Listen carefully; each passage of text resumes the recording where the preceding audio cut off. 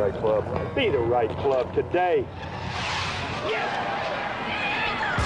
Johnny, that's better than most. How about in? That is better than most. Better than most!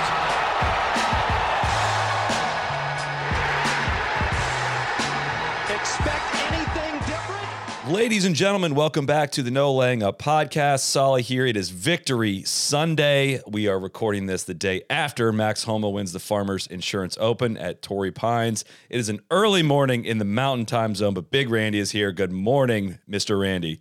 Good morning, Mr. Chris. I'm wearing my Cincinnati Bengals sweatshirt, really hoping it's a Victory Sunday for them as well. We shall see. The best part is this is going to be out, and that result is already going to be out. So that's going to be funny either way. I might be extremely happy, or I'm going to be a sad boy, one or the other. TC is here. Good morning, TC. Morning. I got my Niners and my Bengals going today. Big day. I'm also going over some forensic video analysis here. It's coming from Dubai, allegedly. Allegedly going through alleged video, allegedly in Dubai. Just want to get that out there.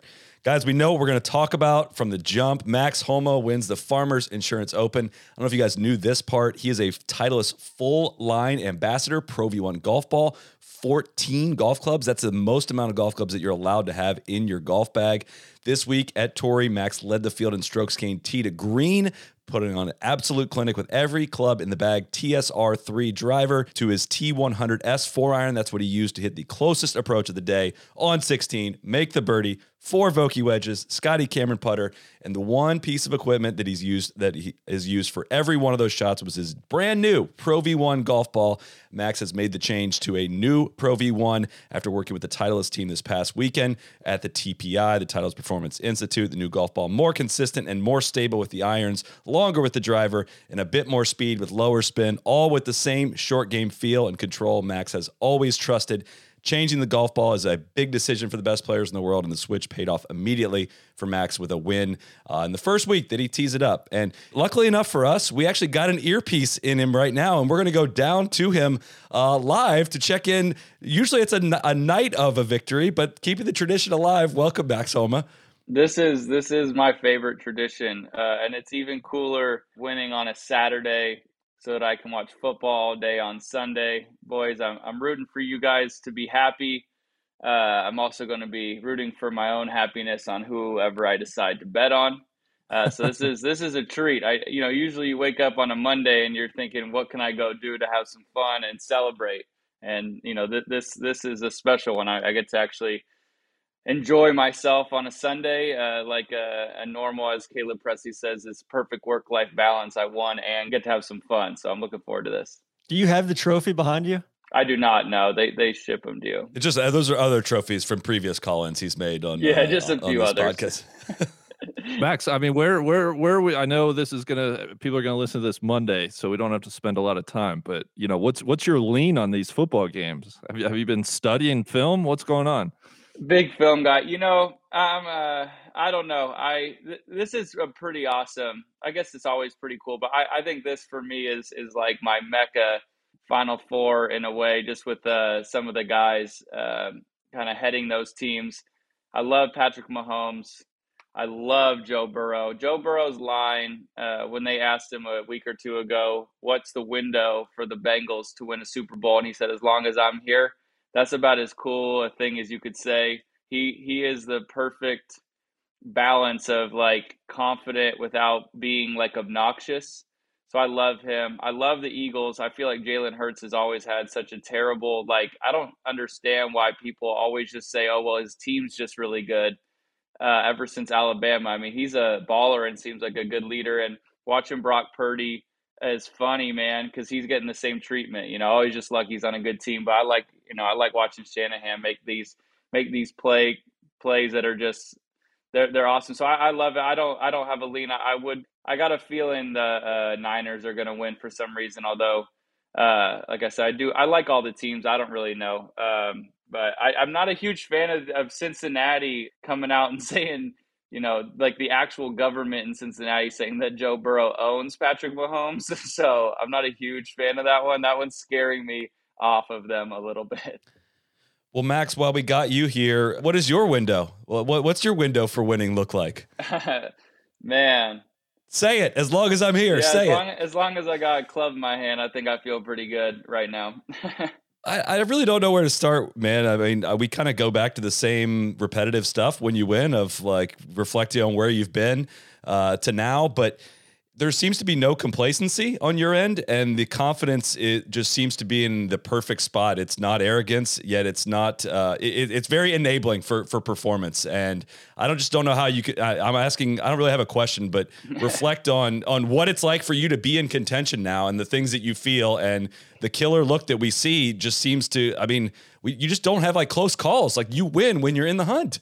Man, it has been a weird run. Every time I kind of get going on the back nine and these things, and I get close, I'm always like, man, I've never got second before. I'm if it's got to happen at some point. I'm glad it didn't yesterday. But yeah, I don't know. This one was different. DJ Pie famously told me once, if you look at the leaderboard and can't find the killer, you're the killer. I looked at that leaderboard and there were a lot of them. So I was like, oh boy, but I don't know. This one, Riviera will always be my favorite win, but this one was kind of the most special to me because of the board, because of the crowds, getting to play with Colin 3 of the days, but especially on the final round. I have the utmost respect for his golf game, and I've gotten close with him, and he is, for being younger than me, someone I look up to. He's someone I admire the way he plays golf. He has 2 majors and he's a kid. So to get to go toe to toe with him, I know Rom was behind us and Tony and Sam, but like in my group, I had, Sungjae and Colin. So you're just watching an absolute clinic. So at least I knew what I was getting myself into. But to go play that well with those guys all around and in my group, that was very special for me. It was kind of different than, the Fortinet's an interesting golf tournament, man, because you have so many guys who just got their card, and I've been there, and it's a lot of pressure. And in a way, you're just happy with the good week. I'm going there obviously to win, as I'm sure everyone else is. But that's like, if I don't win and go into that Sunday, it's I'm not sad, but it is kind of a bummer. So when I was coming down the stretch there, it felt like me and Danny were just going to go kind of toe to toe, and it became a 2-man race, a match play situation, if you will. But this one really blew my mind. I got off the 12th green and I looked at the board, and Sam and I were at 12, and then the next closest was 8. And I'm like, all right, we're back to a 2-man race. I like my chances in that, as anybody would. I'm sure Sam was thinking the same thing. When you only have to worry about a guy and there's only 6 holes left, like, that's a good position to be in. And then I guess I haven't been in enough of them where I was like, damn, Colin makes 2 birdies. Sungjae makes a couple birdies. Keegan jumps up to like 11, I think. And I was just like, holy cow, like, wow, way to get ahead of yourself. But I guess it just comes down to, I work really, really hard at this. So I'm doing a better job in the moments of the events to just kind of trust that and go play golf. And I think that's let me play some good golf under the gun. Is I kind of actually think about it less when I'm under the gun than I would on a Thursday. So I kind of let it go a lot more, and I feel like that's been a key for me. And I think we all do, but I love it. It's the most fun ever. Like, yesterday was the most fun ever. So at some point you have to just look around and smile and be like, this is freaking cool. Yeah, it's nerve wracking, whatever, but it's just fun. Those crowds were freaking enormous, by the way. I mean, you play in those final few holes. I looked at 17. I mean, in 18, it looked like a U.S. Open crowd out there. But can you take us to 16 where you knew you were in that golf tournament? That pin, we had seen that hole been played on TV many times over the course of that day. There were 2 birdies, I believe, and that was a holdout bunker shot. Are you aiming at that flag? You hit a cut to a back left pin. Take us to that shot. Yeah, I hit a really good one on 11, a 4-iron high cut, and I just trusted myself. I got to 16, and I made a big putt on 15, so I was trying to carry some momentum to 16. It was obviously those last few holes are very hard, and I'm minus 18. Colin hit a beautiful, 4-iron right at the middle of the green, held it up against the wind, hit it right where you're supposed to. Sungjae hit a really good shot, started kind of at the pin, as he literally always does, and it faded, another great shot to, 25, 30 feet. And I don't know, I looked at the pin I say this, as an importance for, I guess, high level golf, but people talk about having ball control. And I think people think that that means, I know where the ball is going, but I look at it more as I know where it's not going. And I felt like I had a better chance if I aimed at it to step left of it and hit my just normal 1 yard cut in my head, because I wasn't going to pull it. And if I fan it, I'm short right, short of Colin and Sungjae, but in the middle of the green, where I felt like if I aimed it too far right with the wind off the left, my misses would be, a pull might go close, but I wasn't banking on that. And then a white would go in the bunker or 60 feet. So I kind of just stood up on that thing. My swing felt great. 4 irons, one of my favorite clubs. I like hitting long irons. Honestly, part of it was I was playing with Colin and Sungjae, two people who are machines, and we play the same ball flight. We play little cuts, and they, Colin's the best iron player I've ever seen in my life. And, he hit that beautiful shot in the middle of the green. And sometimes you just want to step up and in those moments with those big guys and see what you got. And I felt good about it. So I aimed a step left of it, and I was just going to play my 1 yard cut. And then I decided, at some point you got to let your nuts hang a little bit. And I said, this is the swing I'm going to make. And if it works, it works. And if not, I'm still going to have an up and down to save par. And if I don't save par, I still have 2 holes. So I did try not to make that moment too big, but the pin looked good to me. I didn't think I was going to be able to hit it close, but just make a good swing. Like I said, I didn't feel like I was going to pull that one. So it felt like it was kind of aligning. I always think about what Jordan Spieth said on this podcast about how that short right miss is kind of your best friend, -1 hole kind of in golf. And that was a perfect example of that, because short right on that hole was not going to kill me as long as I didn't aim it too far right. Going to 18. What are you guys thinking? Don't roast me for saying you should have laid up, because I still think you should have laid up. You know what's funny, man? TC is 2 days ago. So the third round, second or third round, we're like standing behind the green or something. And Joe, I think, had talked to another caddy about this, but he asked me, he goes, hey, 1 shot lead, the guy's done in the clubhouse. So you're 1 ahead, back bunker or lay up to 90 yards. And I said, lay up to 90 yards. So then, as it always seems to, I'm in the middle of the fairway. I didn't say anything. And Joe goes, 7 wood. He goes, that back bunker's good. And I pulled it out, and I was like, cool. Because Joe, as most guys, Joe's usually on the let's be conservative thing. I'm on the I'm going to make a 2 and jump in the lake mindset. But I pulled it out, and then, we're waiting for Sungjae to go. And I looked at Joe. I said, we talked about like literally this exact situation. I didn't know where Sam was. So that was a big difference too. I thought Sam was at 10, could make eagle. So that was part of it. But he said it's our favorite club is my 7 wood. He goes, you fly that water easy. You can hit the green still.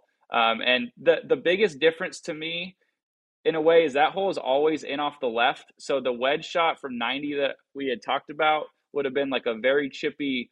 I have a 90 shot with my 56 that doesn't spin a lot, and they would have just fit really well. Downwind, I was going to actually have to think about where it was going to land. And if it gets up top, then I got a 2-putt, whatever. So it made a little bit of sense. But at that point, like I said, I was swinging it well. It felt like, again, short right, it was probably still going to get to the front edge of the green downwind. So, but it was funny. It was kind of ridiculous that Joe had literally told me what we were going to do the day before, and we completely threw that in the trash. But that's us a little bit. But I really enjoyed your tweet, DJ's tweet. Lay it up, lay it up, lay it up. I love that. I mean, guys, I am for the brand. I'm with you guys through and through. If I would have won laying up, I feel like I would have heard about it. So I figured I'd go for it and go down in flames if I did. It just felt like more could have gone wrong with that, and there's something to your feels. Like you said, if I'd have known exactly how confident you were about not pulling it on 16, then like, even if you end up in those left bunkers, it plugs, it goes up against the lip. Like there's just felt like a lot could go wrong. Whereas a wedge from 90 yards, unless you did the Kyle Stanley shot, it was, you were going to make par. But also I said that too, is like, I don't know if he knows that Ryder's in trouble in 17. Yeah, I didn't know. That was exactly probably the big part. Cause like, I thought, Birdie wins that golf tournament, and sure, I don't know. It's interesting you say that though. A lot can go wrong, but what I've been working on with Julie is a lot can go right as well. Yeah. And I can hit this golf shot that I'm going to I mean, that was sick. Like I flushed it. That was so good. It was so I don't easy. draw it well, and it was awesome. That's one of the few shots I've gotten to see, and I was like, damn, that's cool, because that one felt really good coming off, and I felt comfy over it. And yeah, I thought Sam was at 10. He could birdie 17, For sure. get to 11. I could still lose the golf tournament, but I felt like a birdie on that hole, I would win the golf tournament no matter what. And yeah, it was obviously a lot different when I got on the green and saw he was back at 9. And Joe's like, from 3 feet, he goes, just so you know, you have 2 putts from here. And I said, okay, this is, things just happen so fast. It's a pretty tremendous, I know y'all don't love it. Joe and I were talking about how we could convince you guys how great that golf course is. But whether you love it or hate it, even just as a viewer, it is a really great finish, because 14, 15, 16, 17 are really hard. And 18 is like, you can make a 3. And make a big jump. So it's kind of cool, because obviously I've watched that tournament a million times, as all of us have, but getting to play it and know, like, man, there's a lot of scenarios that could go on. You could be 3 up on the last, and someone's got 17, 18 to play, and they could play them in 3 under. So it's kind of fun running through the scenarios and then just trying to decide what the best decision would be on that second shot. Max, we've talked about 18. We've talked about 16. I think certainly I had written in my notes, and I know Tron and Solly the same, that par putt on number 8 and what that did for you. You'd started the day 5 shots back of Sam Ryder. What was your game plan, I guess? What, starting 5 shots back, was it, let's get to a certain amount by the turn? Talk to me about the mindset, and then how big was that par putt on 8? It's interesting. Every tournament's different. So if I was playing the Amex, where obviously the scores are really low, I think I would have had a number in my, like a firm number, like in my head, where I needed to go out there and, I got to be more aggressive. I might move my lines closer to the pins. I might do things differently. Today, knowing that number was going to only be 10 to 12, I was like, okay, if it's only 10 to 12, which is, I'm hoping a little bit, but it was cold and it was a little bit windy, and it's a really hard golf course.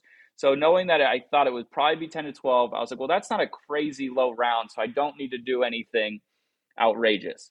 So I was like, just go play golf, because I played phenomenal on Friday and didn't make anything, and I shot myself in the foot a couple times, and I was like, okay, go play the same round of golf, don't shoot yourself in the foot. So I just went and played. So I wasn't really changing my game plan at all. I just was going to, get it in the hole a little bit faster. And that was fun. That's what makes those golf courses to me so enjoyable on the final rounds. I don't feel like you need to black out or anything to win. You just have to, play a solid round of golf. And again, when you're 5 back, you need to hope a little bit, but there weren't a ton of guys between me and that lead. There was one enormous name that I'm very thankful, got tired or something, because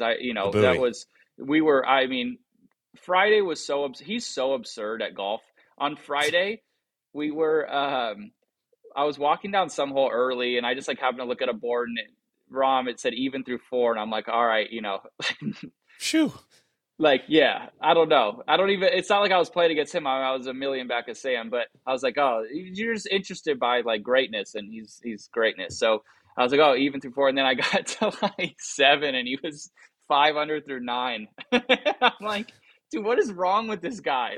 This isn't real life. This golf course is so hard, and he makes it look so easy. So I was very thankful John didn't go out there and be, John. It honestly is, all jokes aside, it's got to be really hard to be going for your 3rd in a row on a golf course that hard.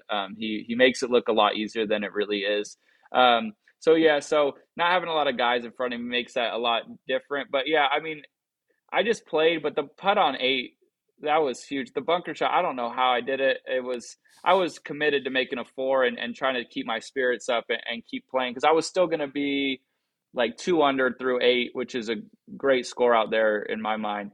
But yeah, I got a really good read from Colin. I got lucky on that a lot this week. I got a lot of good reads from people right on my line. But yeah, it was good. I didn't hold, anything really significant the day prior. So to have that par putt, right to left, kind of a decent amount of break, and watch it go in the middle with good speed, is like, okay, I feel like, today is different than the day prior. I'll push back on that a little bit, because the eagle putt on Friday on 6. Yeah. was probably the one that was like, that was when I felt like, oh my God, like this is going to happen. Yeah, that one felt good. I just missed so many like right edge putts the rest of the day, left edge putts, and it just didn't feel good in my hands. I hit a few putts after the round, but yeah, from distance, it's weird sometimes when you're in the mix. It's almost easier because it feels free. And as you start to miss a few, even when they're like 10 footers that you're not necessarily supposed to make, you start to feel like, man, this might not be it. I missed one on 14 on Friday. That was about as easy a leave as you could have. And I was just like, man, it just doesn't feel good in my hands. But some of the long ones felt better. But that's kind of golf. You feel expectations a terrible terrible thing at times, and I felt like I was forcing it from close, and then long. You just feel like open to if I miss it, whatever. Like of course, two putts are fine. But that was nice. I mean, that was nice for me too, just because I bogeyed one and it was back to under par through six. So. Yeah, that was every once in a while. You dumb one of those in, and it seems to turn your week around. Putting wise, is that kind of a product of POA as well? Yes. Good point. Just like Great late in the day, short rounds. Dude, those it's so sketchy. Sungjae had on 16, he had like 2.5 feet, maybe less for par, and I wasn't gonna say it at the time because like we were in the hunt, but I was thinking, I was like, this has to be the hardest damn 2-footer I've ever seen in my life because it broke a little bit, and I had just walked up there, and like the way the sun was beaming through the tree, you want it to be in the shadow so you can't see all the bumps. When the sun shines, you can see every little footprint, and it was like the bumpiest little area I've ever seen. Collins' putt went in; it was gonna go in regardless. Fortunately, but it was like 8 feet out, and it might have hopped like 3 inches in the air. And I'm like, how are we doing this, man? Like, how are we going to do this? But yeah, Poe gets in your head pretty bad because you'll hit. That's the problem is I probably hit some better putts than I thought I did on Friday, and they missed by a couple balls or a ball, and I'm like, oh, what a terrible putt. And it probably wasn't as bad as I thought. I'm sure some of them were. But yeah, it's like that those greens will just they get in your head pretty fast. That's from everybody aim pointing through the lines is what's causing all these bumps. Everyone's putting all these footprints all over the greens and pushing their weight all through them, right? I think that's your argument gets worse by the day. Do you levitate as you go to pick the ball up out of the hole? Well, you got to go pick the ball up out of the hole too, so that's extra footsteps. It's just way too much foot traffic. Oh man, I'm so sorry, Chris. Everyone I'm so agrees. sorry you have to deal with all the footprints. Hey, do you want to talk about metal spikes? Because I wear the soft ones. Sure, that's really important right now. I want to go ban them all. I want to revisit Torrey because I feel like I have complicated feelings over. I'm struggling to marry. Like I still think what I think about that golf course, yet it works for pro golf. Like it does. I'm going to give you a good explanation of this because we talked about it. Joe and I talked about it. For you guys only, because I know you guys don't love it. Obviously, TV doesn't do it a bunch of justice. I saw your tweet about Keegan back bunker on 18. It shows just how much harder that shot is than like a routine bunker shot. But first and foremost, the course is known from your guys' vernacular as like kind of a bob and gouge joint. What's interesting about it is I totally get it and I agree. However, to make birdies, you do need to be in the fairway. So why I love it so much and why I think it's such a great golf course is because you can't play that golf course from the rough and win the golf tournament. You can be successful. You because the scores are so high, you can shoot 1 under, but it is hard. And 1 under is about where you're going to get to. Maybe 2 or 3 if you are putting like a maniac. But to make birdies, you have to be in those fairways. The 14th hole has plagued me every time I've ever played there. And on Friday, I hit a great drive down the middle, and we had a wedge in and had like 12 feet and made it for birdie. And Joe laughed, and he said, when we got up in the fairway, I was like, damn, this hole's easy.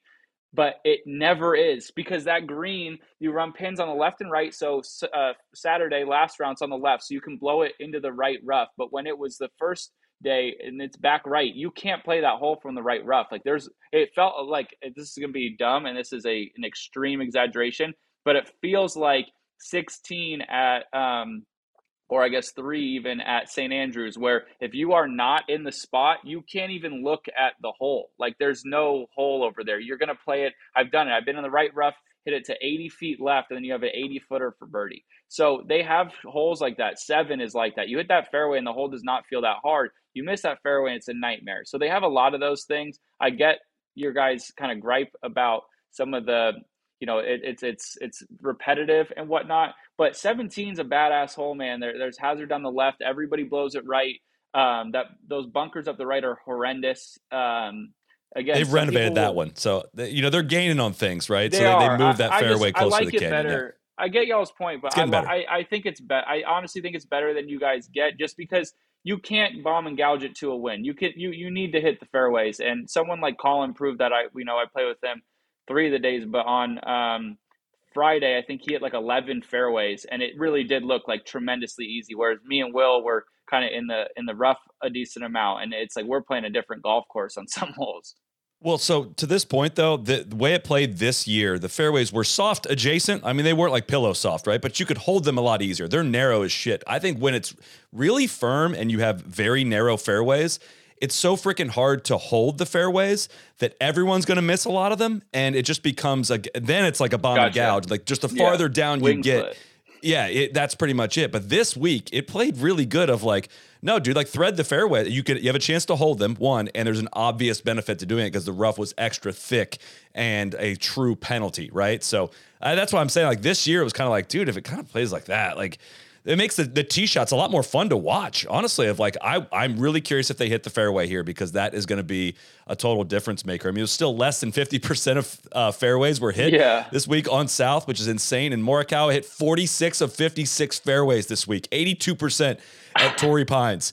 He's a freak, dude. Mind blown on that stat. But man, it just what the I don't hell know. is that? Yeah, the finish to that goal. Farmers does always deliver. It creates really good drama. Like, I think the path to getting there, it's a hard 4-day watch. And I still hate like thick rough a foot off the green that you can blade a ball and it just stops right there. Like, I think that's pretty bad design. But dude, it works. Like, I don't think we've been too hard on it. Like, I still just like look at the fairway. I'm like, that's a really fucking dumb hole. But it's really fun to watch, and it does work. I think for me, it's more like I look at it and I'm like, what could be? Right. Like I look at all that coastline and all that cliffside and I'm like, man, what could be? Or, number 4, like all the great land around that. And there's just so much more you could have done with that land. But I think for pro golf, it's fucking sick. It's like, it's kind of like Bay Hill, to where like, I'm good. Like, I don't need to go play there a bunch, but like, I love watching you guys play it. 3 guys shot over 80 yesterday, Yeah. And like, it was awesome. Like, I mean, I was blown away at like your shot on 11T, but then like 12, you hit that little cut, like was so good off the tee. And then 13, you get up there and, hook one and like, play the shape of that fairway. It was cool to see you working it both ways in certain spots off the tee. I know Joe only gives you 1 draw per day or per week.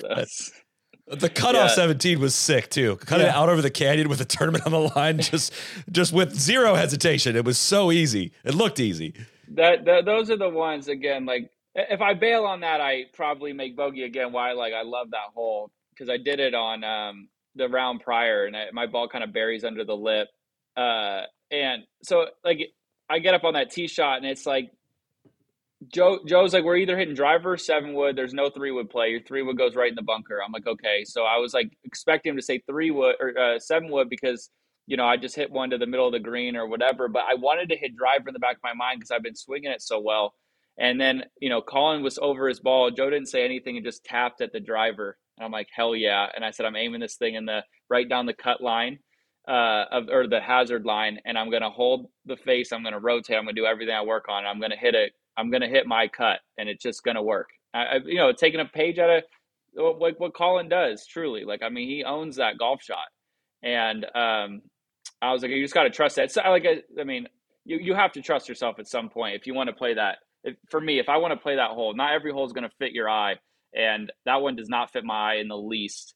And I don't know. Those are the fun ones to me. Like, this shot on 18 is cool, but like, the one on 17 on a shot that just doesn't feel comfortable at all, to just have some faith and swing away is fun. That was a good one. But that's why that course is cool. I think there's a lot of change in like angles off the tee where like some holes feel comfy as hell to cut it and some holes feel horrible to cut it, where drawers, I feel like it has a good balance, to your point, TC, about like professional golf. I think it has a great balance of that, because like I'll stand on some tees and be like, this feels horrible. And then the very next hole be like, oh yeah, I feel so comfortable, watch this. And it makes you uneasy and it makes you feel at home, and all throughout the same round. You talked in the preview episode, which shout out to the NLU podcast bump, Yeah. back-to-back weeks. Incredible. On fire. You talked about the impact of Julie, the sports psychologist you work with, and you've referenced it a couple of times here. And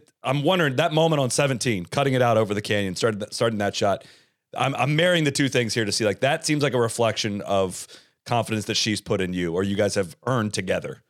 Yeah. A lot of it is just trusting myself. That's what she tells me.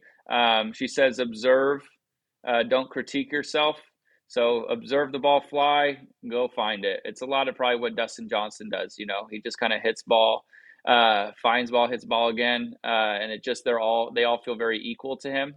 That's how it seems, at least when he plays. And that's what I was trying to do. Have faith in myself. If I'm going to hit a golf shot, hit the fucking golf shot, and then go, you know, if it wasn't great, then you move along and you can work on it later. But if you're going to decide to hit the driver there, you have to aim it where you are going to hit the fairway, or else what's the point? So a lot of that is from her. She's just been on me about all that, just not weighing too much on each shot. She even sent me like a text the night before with a quote about how something that probably plagues athletes is they say this is such a big moment, or such a big shot, or such a big at bat, or whatever, such a big play. And they forget that they've done this thousands of times. And if they can just get themselves in that mode of, this is just one of 1,000. And that's kind of how I looked at it. But it was bigger for me, like 14, 15, though 13, 14, 15, that stretch of like the tough, because I kept saying, there's no roadmap to how this is going to go. I can bogey all these holes and still win the golf tournament. Like, just play, like, see what happens in play. And I make 2 of those putts, miss 1, not perfect, but move along. Whereas maybe old me misses all 3, maybe old me misses 2. But just, I felt like I saved a lot of golf shots with my mind this week through 4 days, and I needed all of them. And that's, I think, what you got to do to beat these fields that are, you know, that leader, like I said, that leaderboard was filled with, you know, tremendous talent that's had a lot of success on big, you know, major venues and in majors as well. 13's sweet. That hole's 13's sick. I hate the back tee though, dude. You should be able to get there. It's so much more fun when you can get there. I think in the 08 US Open, Tiger and Lee Westwood were able to get there and both went for it and like both sniped it in the shit. Yeah. It's like when you can't get there, the layup's so dumb. You can't see anything. And then you can't see anything going up to the green. The green is absurd.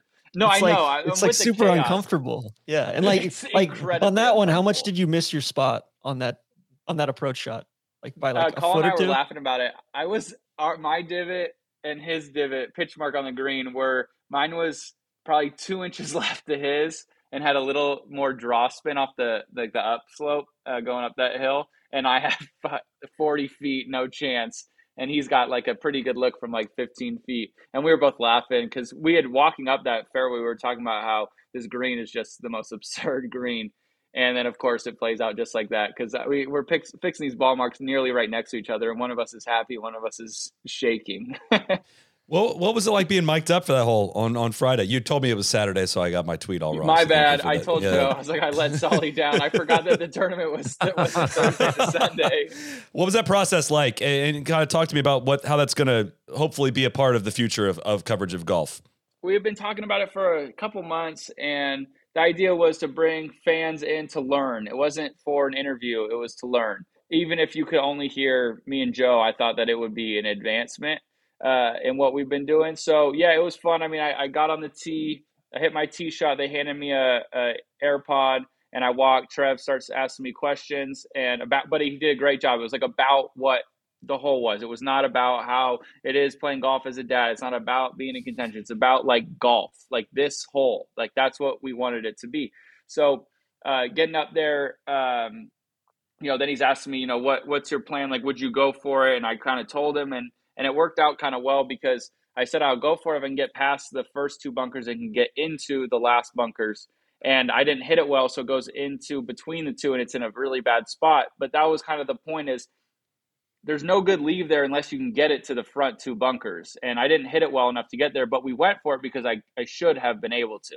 And then I got to have my fun at the plug lie and enjoy myself. For anybody watching who is not a casual, that was enjoyable. And then yeah, I get to like hack it around and whatever, but it was fine. I would be lying if I said it wasn't slightly distracting, but part of the distraction was good because I was still in the golf tournament and I felt almost like loose in a way. So it wasn't the worst thing. But I was talking to Sam Stevens, who I'd play with that day, about it. And he said something. He said, is that the first time you've done that? I said, yeah. And I was like, I'm hoping more people will want to do this in the future, but I'm going to, hopefully it went well. And he goes, yeah, because not everybody, wants to be like as personable with the thing as you. And I said, I get that. But I said, the point of this, though, is that if you want it to be just they have an AirPod on your caddy and they can hear us better, and maybe your caddy can hear them ask one question, he could elaborate on something, that would be an improvement. So I was like, this doesn't need to be a walk and talk like I did. Like, we can make it what you want it to be, but like something going forward for the fans of golf to get inside the ropes and understand what's going on. And so I think there's a lot of flexibility to it. I'm hoping that other players will see that as an option, and it doesn't have to be as in depth as I went with it. But like, I'm comfortable with that. I understand most, not most. I understand some people aren't, and that's cool. But I think that there are options to this where, caddy has it, player doesn't hear anything. The caddy might elaborate a little more, but you can hear us talk about the shot. I think that in the very least would be an improvement. Can I mean, the payoff for golf fans is obvious. Can I make a total pitch that you can use if you need this? The first thing I was thinking of was while I was watching it was you were uninterrupted on camera for like many minutes in a row. And if you need a tiebreaker for the PIP at the end of the year, there's a Nielsen rating to this thing, right? Like you got like if people want to, start racing each other on this kind of PIP thing, there's a great thing for golf fans, and there could be tremendous financial benefit. All your sponsors got a shitload of airtime. The golf fans made benefit for it. And I thought there was so much positive that came from that. And if players need convincing, like, that could be a thing. Colin, if you're tired of finishing 11th, this would be a great thing for you. And then once everybody's doing it, it kind of becomes a little bit of an arms race. I just think that there's benefits to be had all around with it. And we appreciate you leading by example on that. No, thank you. Yeah, I do think that I definitely thought of the exposure part. I guess I didn't go straight to pit, but that does make sense.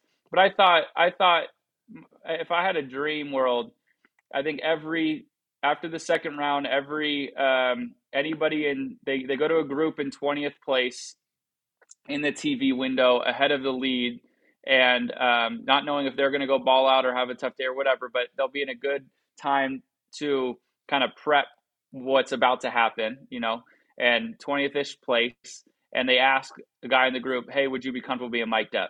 That guy says no, maybe they ask the next guy. And then see if you can get somebody in there who, it could be somebody who wants to be a part of it just because they like the idea. It could be somebody who just wants exposure, because I do think that a tough part about our gig out here is if you're not one of the top guys, you don't get random TV time. You get, hey, I'm playing phenomenal TV time. Exposure is great. You can bring that to sponsors, or you can just enjoy it and be like, look,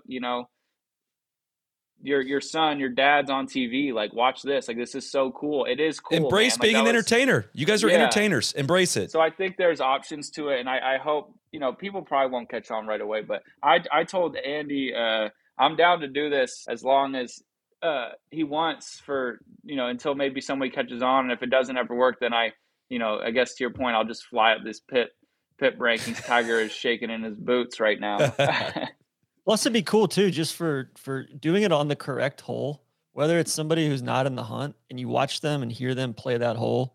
Like 18 would be a perfect example. Somebody has 242 in, you hear their conversation with their caddy, and then you file that away for when the leaders are coming down the stretch and they have that same shot.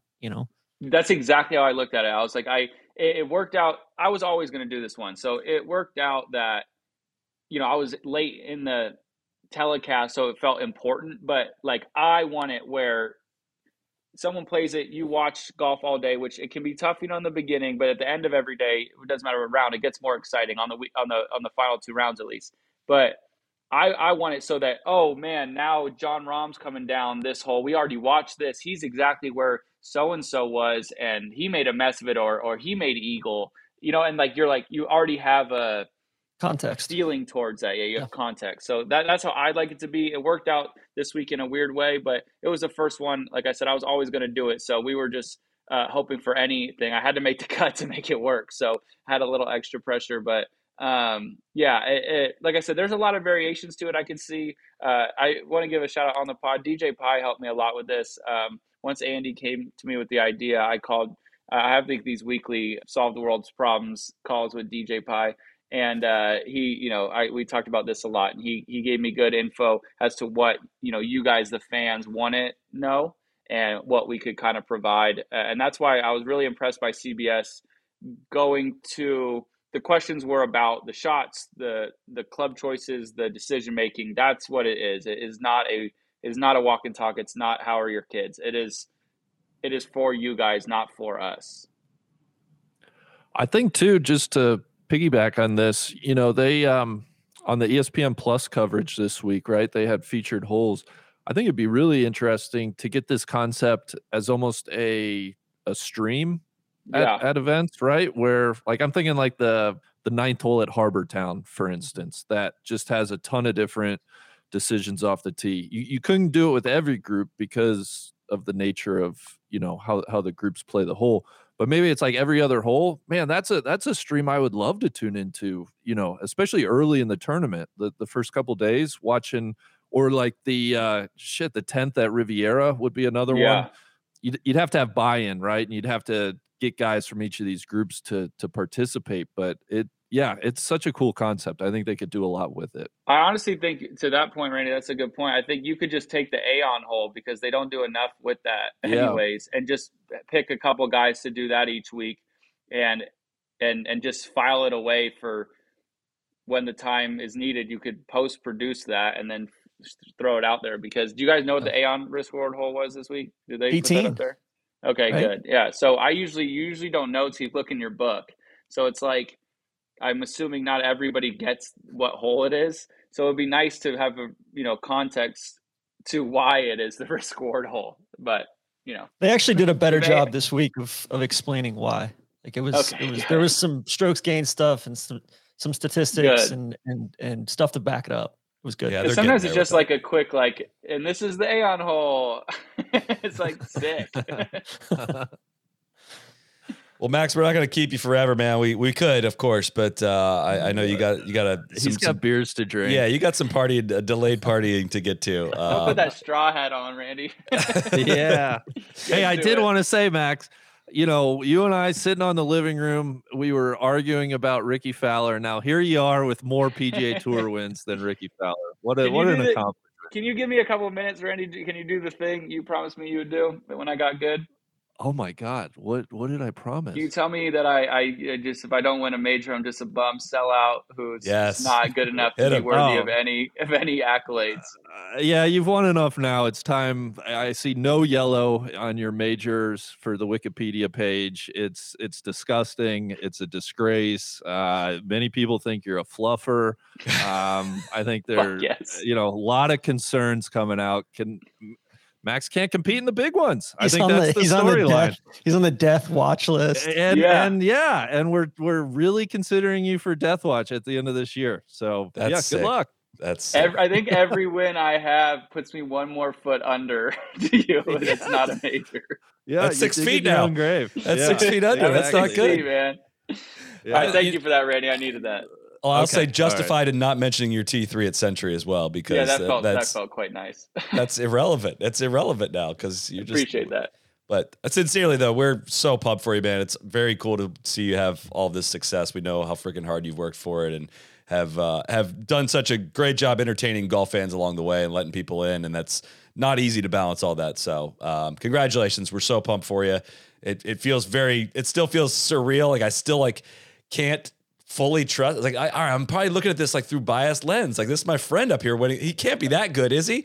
And he really is. So it's just fucking awesome. It was so cool watching you. I think you were doing an interview with Kira, and you could see Lacey rocking Cam in the background. It was really, really cool. Yeah. You said some nice things about Lacey as well. Just, kind of, hey, like she lets you get really good at golf and practice golf and focus on that. It's cool to see the perspective, man. You need the perspective, but you need help in this, man. In any job, and she has a much harder one than I do. But speaking of kids, did Freddie get that ice cream? That was the greatest text message. For anybody who doesn't know, Tron was texting our group like 2 days ago, and you must have been doing the voice text. So it's like, oh, Max, great job today. Hey, Freddie, calm down. We're going to get ice cream. These are like the texts I'm reading. He did. Get some more the next day. Yeah, we were all like huddled around my phone. We were at Jurassic World, like live down at like the arena here in Jacksonville, and we're all huddled around my phone. And Freddie was more excited watching you win than I was. It was awesome. So it was his birthday yesterday, so it was a cool birthday present. So happy birthday to Mr. Frederick. Well, Tron's not telling you this, Max, but Tron told Freddie that you would win for him on his birthday. It was kind of a Costanza, Paul O'Neill situation. So that is stressful. Glad you came through. Yeah. I got you. Well, thank you, boys. This was also just added. Awesome to get this alert that I had this to do today via like the Titleist people. Usually it's just a text. I texted you last night. You never responded to our group chat. I was kind of like, oh, maybe he's ready to move on from this. I was coming in. But I was just surprised that like my agent goes, hey, so like Solly and the No Laying Up boys are going to do something with Titleist, and you're going to be involved if you want. And I'm like, yeah, man. So we do this like every time. So I was going on regardless, even when it was Callaway. So it was just funny to get this from the actual like higher ups this time. All right. Well, thank you, brother. Enjoy the football today, and go win a major. You guys too. Love you, boys. Yeah, we'll See you, Max. Bye.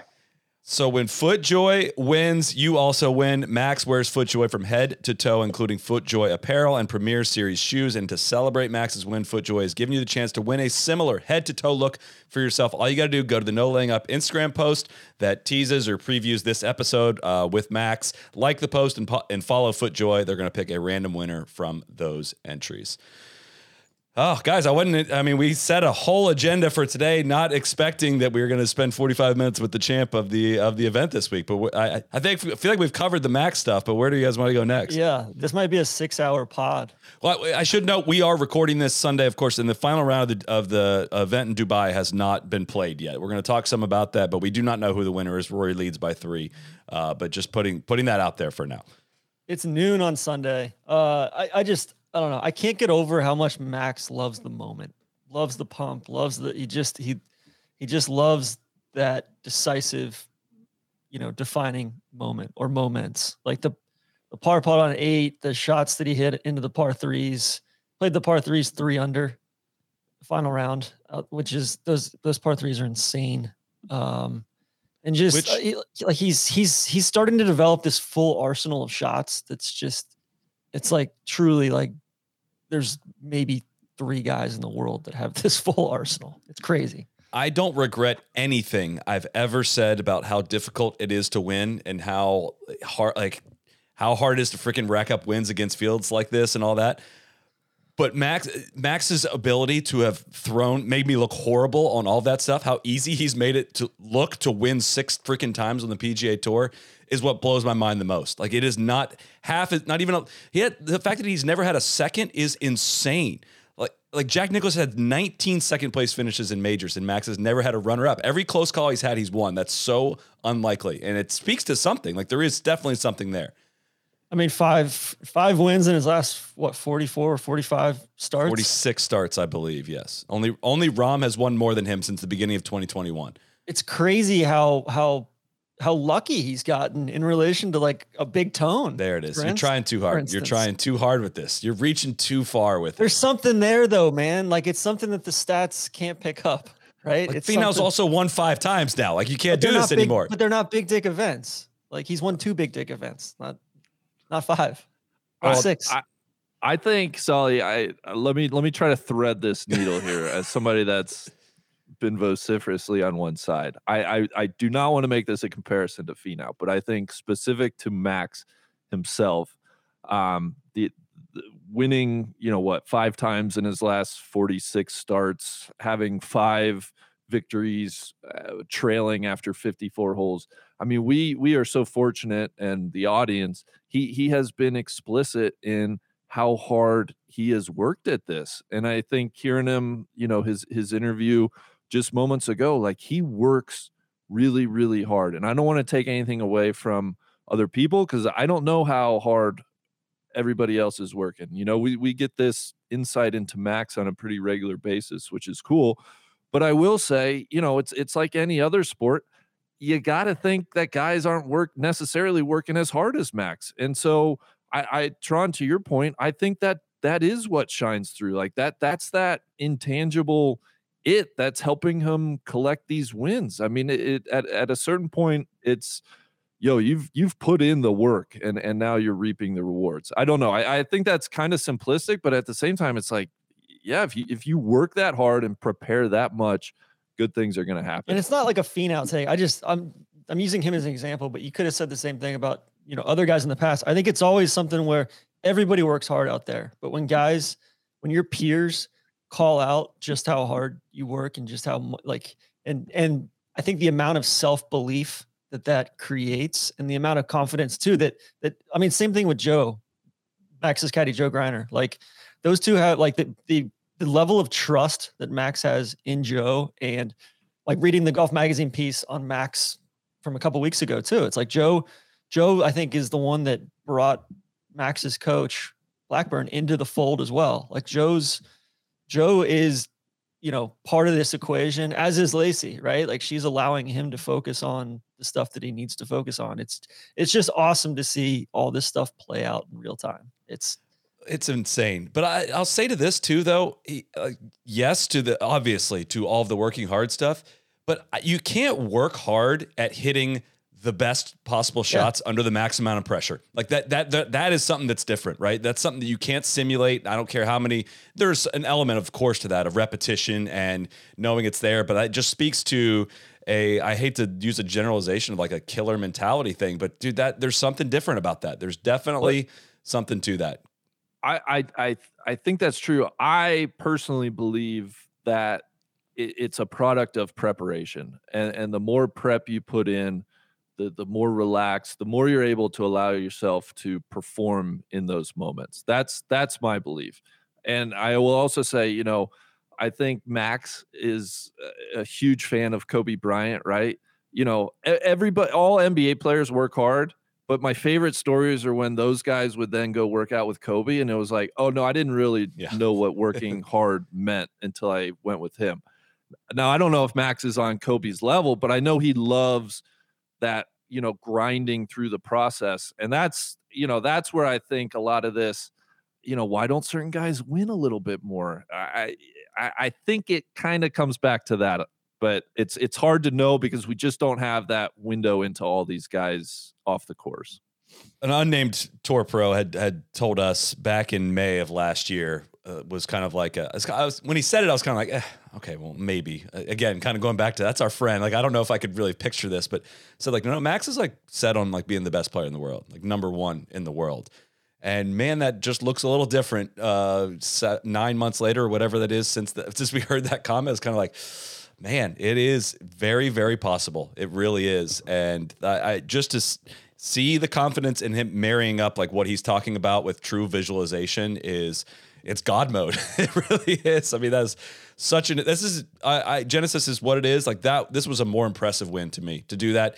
Gains 8 shots on the field on a Sunday on a difficult golf course and make it look easy was just freaking amazing, dude. I'm so excited for it to bear itself in majors, right? Yeah. Because it's, like he's doing this on some of the best courses on the PGA Tour, like from some of the toughest places to win on the PGA Tour, whether that's Riviera or like Quail Hollow, big boy golf course, or TPC Potomac. Like that place is fucking hard.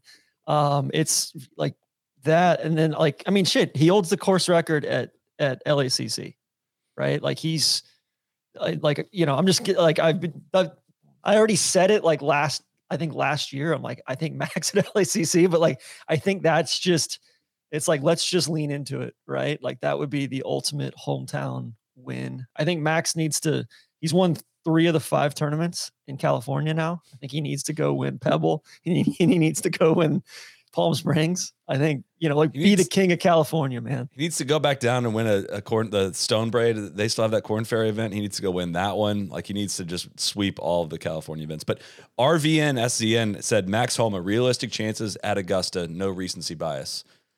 Like, I'm starting to visualize this in a different everywhere. way. Yeah. Right? I mean, Hoylake, Oak Hill. It's, Yeah, that's what's fun about this conversation is I don't think the world golf rankings have been updated, but he's essentially like a top 10 player in the world. So yeah, he kind of is like, he needs to be in the conversation at every major, I feel like. And to do all this, like, after having your first kid. Yeah, seriously. That shit like messes with you, man. Like your sleep cycles, your emotions, like all that. I mean, that's even more impressive. It's just awesome. He hasn't lost a step. He hasn't lost a beat. All right, I think we've appropriately fluffed him. It was close to an hour. I think that was we're ready to move on from this. But he needs a top 10 in a major. Let's be serious. He needs one badly this year. Thank you for standing firm on that one, Randy. I was gonna say, if Keegan messed that up yesterday, that was gonna be like an all-time nut tap, punch in the gut. That would have been awful. Yeah, we're thankful for that. Sam Ryder played a freaking amazing golf tournament. He led that tournament for like 48 hours, and that's just a very, very taxing place to do that, I think, and it finally wore him down. He hit the ball really, really well on Saturday, had a ton of good looks at birdie, and hit what looked like really good putts that found edges, and it was... To me, it was kind of like, all right, this looks sustainable. Like, this ball striking looks sustainable, and if he gets some putts to go, he might be able to stretch this lead out enough that no one's able to catch him, but... It caught up with him. Bad tee shot on 15 on Sunday. Cost him, made a double bogey. And Saturday. Sunday, fourth round. The tournament dates are killing us. God I know. Damn it. On Saturday, you're right, round 4. And he ends up finishing at T4, which that was that's a long. It was that's impressive a tough to hold on for that long. It was. Putted really well. I think it kind of went away with the shot over the green on 8. That was tough. That was a tough leave. Yeah, I watched Friday and I just could not believe his back 9 round 3 Friday. How many 6 to 10 foot par putts he was making on that POA. That's when it was like, God, this just does not really feel sustainable for him. But props to him. He hung around. It's a hell of a finish and a result for him. I'll say this. It felt sketchy. To that sustainability point, as the Golf Channel was going off the air Sunday, so he had birdied the first hole, and then he made a bunch of pars through then, and I forget who it was kind of teed it up of saying, like, Sam Ryder has, settled into his round, and Frank Nobilo put his, hand up. It was like, I don't think he has. I don't think he has settled into his round. It was Sands and Nobilo, and Sands was like, all right, so, he's settled in. He's like, no, I do not. No, I want to very, very, very vocally say I do not.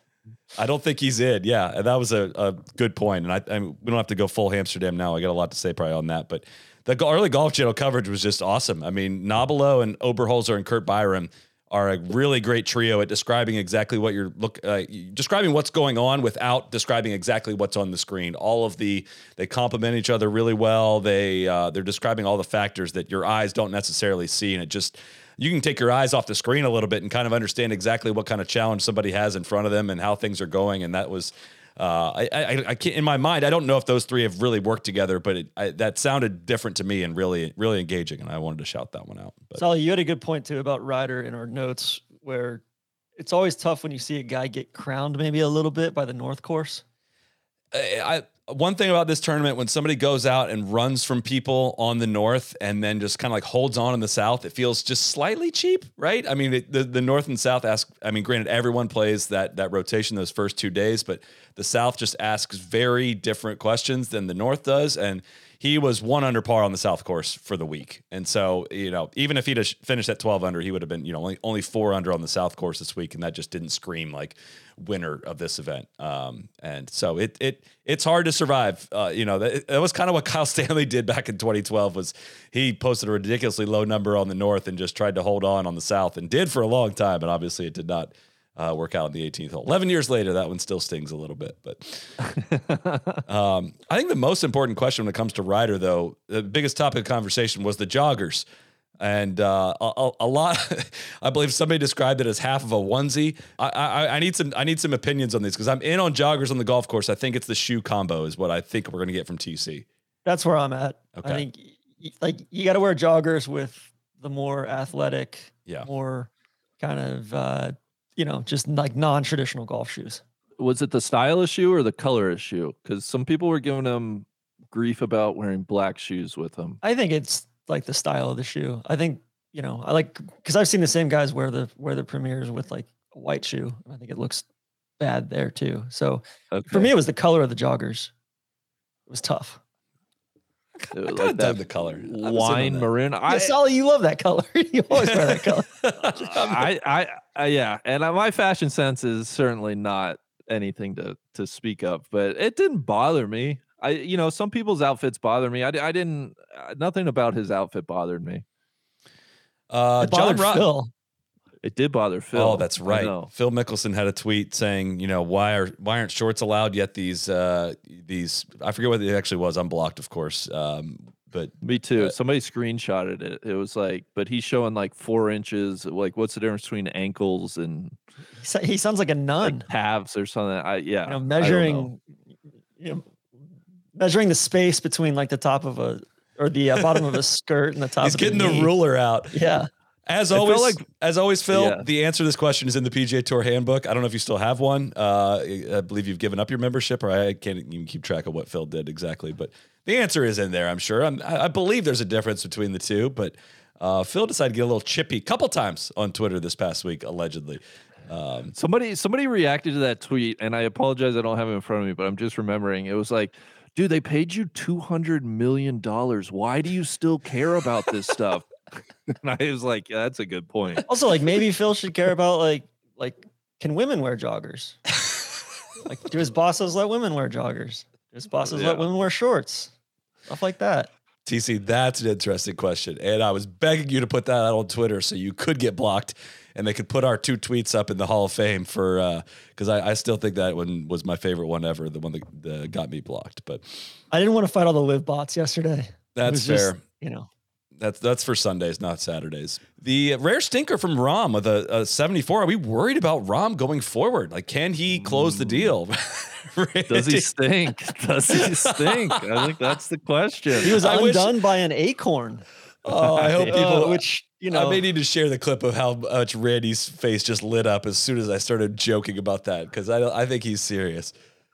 No, I'm not. Rahm's a very good golfer. He's winning more. He's winning. Commensurate with a world-class player. It's fantastic, but that was a tough break. His front nine was that Friday front nine the 30, and then he just totally hit the skids there at the turn. I do think Dottie mentioned it yesterday. I do think he was a little bit unsettled by Ryder's pace of play. He just seemed all out of sorts and was kind of just struggling to kind of find a rhythm. Which, listen, that's probably something he needs to get better at, right? He's got to be exhausted, and honestly, the fast turnaround from playing a Pro-Am Tuesday, which he was not real happy about, rolling into the Wednesday start. He had a really sluggish start on Wednesday, and then caught fire. I was more surprised to see him like in contention with a very good chance to win than I was like surprised that he faded, just because that's just really freaking hard to do. I would guess. I would guess winning takes a lot out of you. Again, I'm just going off the things that we hear from people, but I think it goes down as a really good week for him. His double on 5, like where he kind of made a mess. He had several chips. He had an acorn underneath the ball, which kind of an homage to the jamon, the Spanish ham, jamon iberico. But making that putt even like for double, like he made like a 12, 15-foot putt for double. It's like, man, like this guy, like it's tough. Can't sing him. Yeah. It just felt like kind of all right, like, you're probably exhausted. This was a weird double, kind of caught up with you, but then to make the putt was like, all right, shit. Like he's still battling, man. I'm calling on somebody. I know there's a lot of announcers that are listeners to this show. I'm calling on somebody to sneak in a Bowie reference. You don't have to call him the Bowie, but I want somebody to make a unsinkable kind of just to float that Easter egg out there just for the Twitter folks, because so many people on Twitter now are calling him the Bowie. A lot of people I run into in the streets come up to me and say, "How did you come up with that nickname, the Bowie?" All my friends are saying it behind the scenes, but I want somebody to say it on TV. That's the next frontier for this nickname that everyone is using. It was, yeah. I think, how much. I think the other interesting question with that final group was how much did Rom and Finau kind of being house cats there affect Sam Ryder? That's my question. Guys, Finau was. I'm not going to address that. He was 7 over on the par threes this week. T71 in the field. That kind of puts into context, like Finau should have been right there.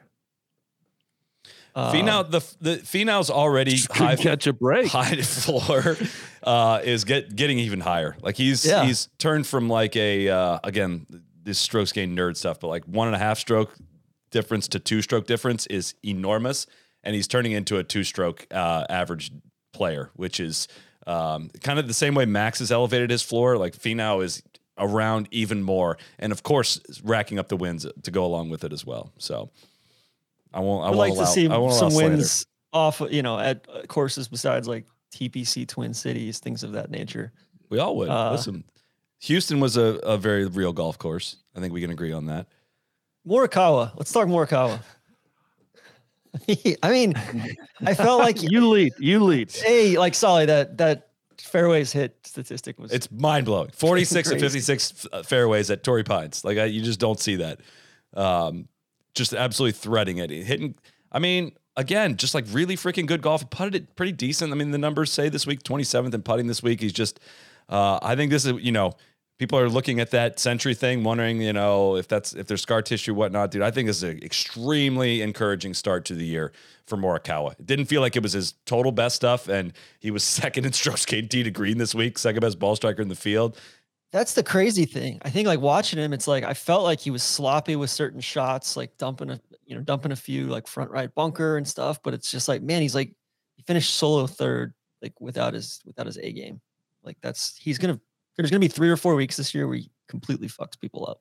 TC, when you said that in our text thread, it resonated with me because I thought of he had a wedge in his hand on number 9, for example, and walks away with bogey. Has a short iron in on 17. I mean, he was kind of out of it by then a little bit, but walks away with bogey there as well. So it's weird. It's like, yes, he hit the ball so well and did so much right, but then a couple instances, just bad misses and not being able to save the par, right? And I think that's where, as I'm looking at his performance, kind of the shot gain around the green is maybe what's overall holding him back a little bit. And I think that was, we saw that a bit this week as well. It's just not tidy. He's just not tidy. The scoring is not tidy. Like the essentials are there. Like when you are that forceful with your ball striking, you're going to be there no matter what.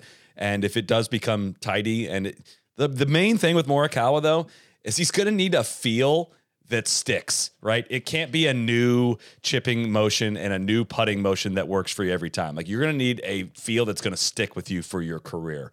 And it just seems like, for every 2 events he's got that feel going, he has 3 that he doesn't, and he just ends up with like a 3rd or 4th place finish that could have easily been a win. Very excited to watch him at Riv. I think it's going to be interesting. I think he should be trending towards that. So. I'm buying Morikawa right now, though. I'm in on that.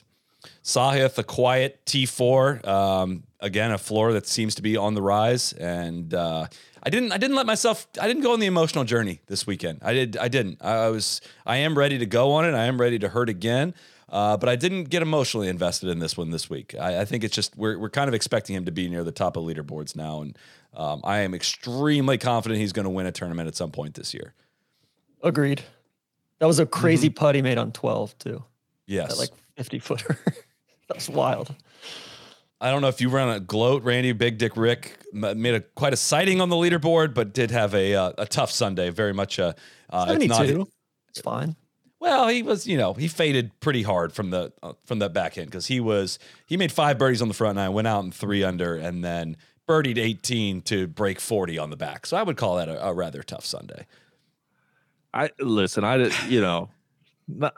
like it's not really sporting anymore to punch down on Ricky. But I do like the move back to Butch. I think he's going to play some good golf this year. Now, whether that results in some wins, I don't know. But I think we're going to see him around. Which is good. Which is no one. That's a good thing for everyone involved. He already is playing good golf. He's up to 21st in the FedEx Cup, which is crazy. There you have it. So, Eric Barnes, T13. I don't think I saw a shot of him. Big Tex, Jimmy Walker, your guy, Randy. Love it. T13. Honestly, not sure I saw a shot of him. Didn't know he was playing. Yeah. Jason Day, T7 went past that one as well, and that I believe that brings you going down the leaderboard from TC. Well, all right. So Jason Day, I didn't realize like his iron stats have like never been very good. I always like pictured him as a really good iron player, and he's just not. It's weird. Taylor Montgomery finally cooled off. He was +6 on the weekend. He was right there after Thursday. We had a Vincent Norman sighting. That really, really got me a flutter. I was happy there. Aaron Rye shot 64-78 first 2 days, which was awesome. Those north-south splits will get you. And then we had, there were some ejections there in the final round. Tano Goya, tough go of it for Tano Goya on Friday. And then I just wanted to give a shout out to ZB. He had a vintage Falwell situation. Credit to Anti-Faldo for that, but he was playing with Brendan Steele and Sam Ryder the first 2 days, and they were one and two. ZB was just kind of hanging out over on the side watching. ZB is Zach Blair for those that are not full initiated. But and then, do we need to talk about Hideki? We haven't talked about Hideki yet. He was flashing a little bit. He was flashing a little bit. He was 4th in putting this week, which is alarming. What do you have to say about Hideki? Shot 69-69 on the weekend. Like, I don't know, played really, really well. He seems to be getting healthy. 39 on the back nine. Yeah, because he went out in 30, and he was very much involved in this tournament when he turned it. He was 10 under par going into that back nine with a couple gettable par fives in the back. Back nine definitely played pretty difficult yesterday, but some disappointing finishes. It played 37.3, and the front nine played 36.7 yesterday. But any concerns with JT, or is it just he just got married and?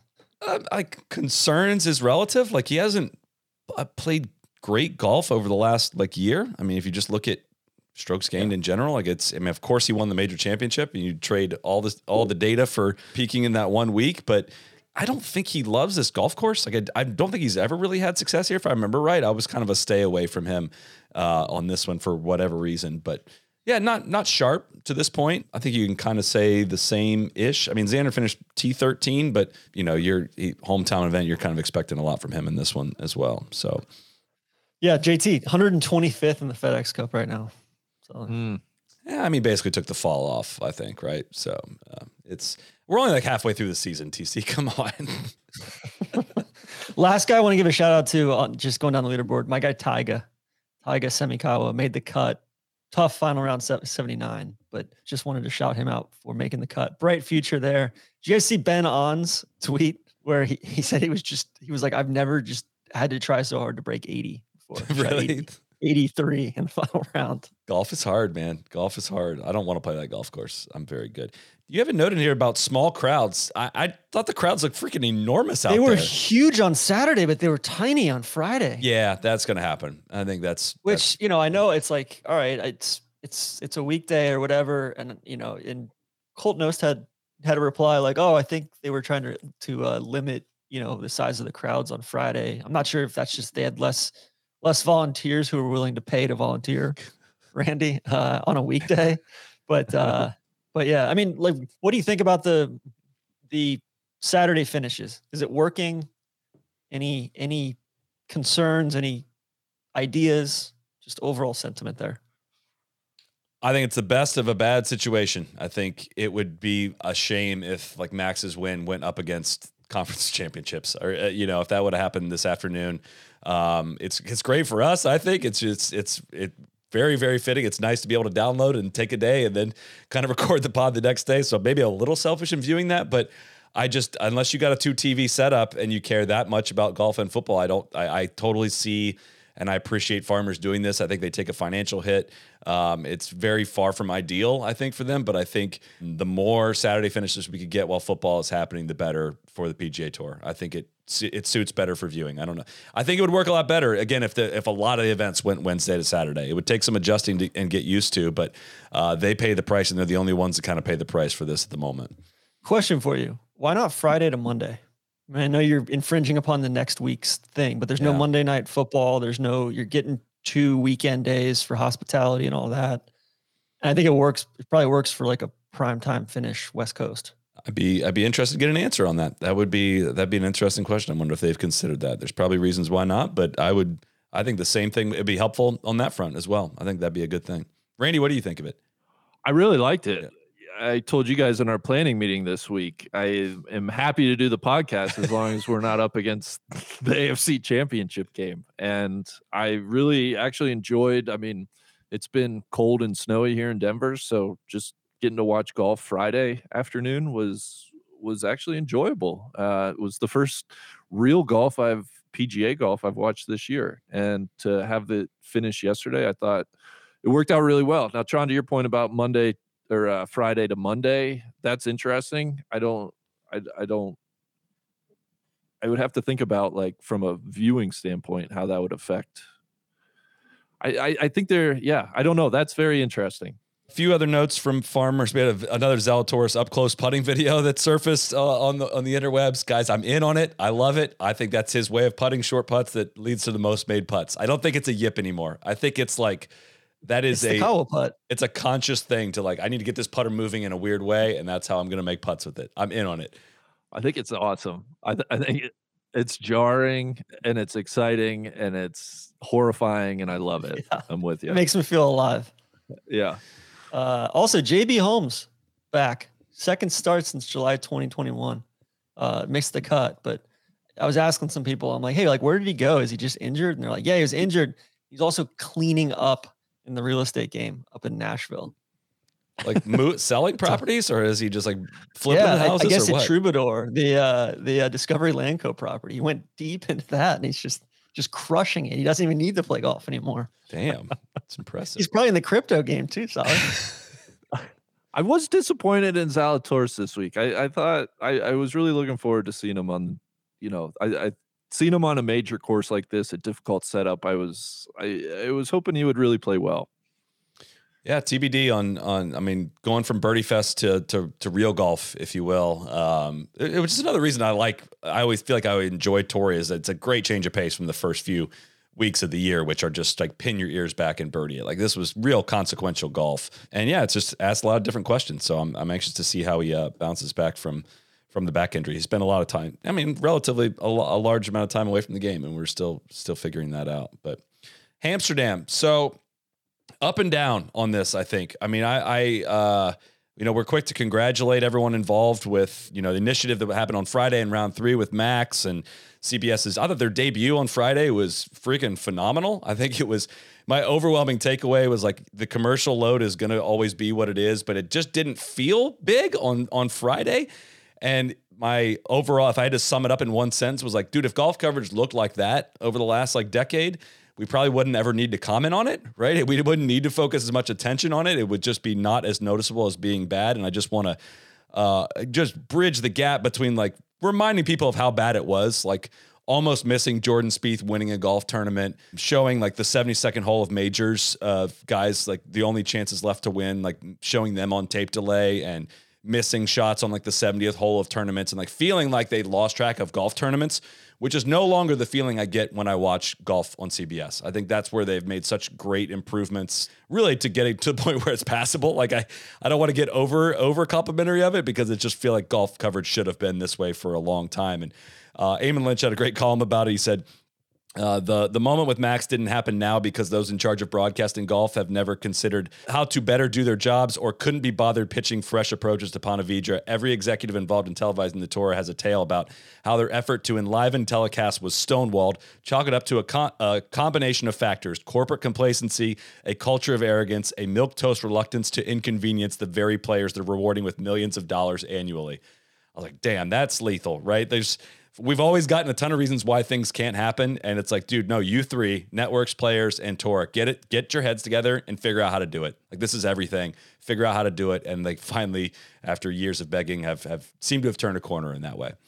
Yeah, I think we're 7 years on from the thing I wrote on Tory, or on Rib. Yeah, 7 years on then. Yeah, it took 7 years, but I think we're there. Thank you for your service. There. Even yesterday, it felt like Seller Shy and the gang like made a concerted effort as soon as Keegan was kind of like, they almost went to him early, right? Of like, hey, just in case this guy. Yeah.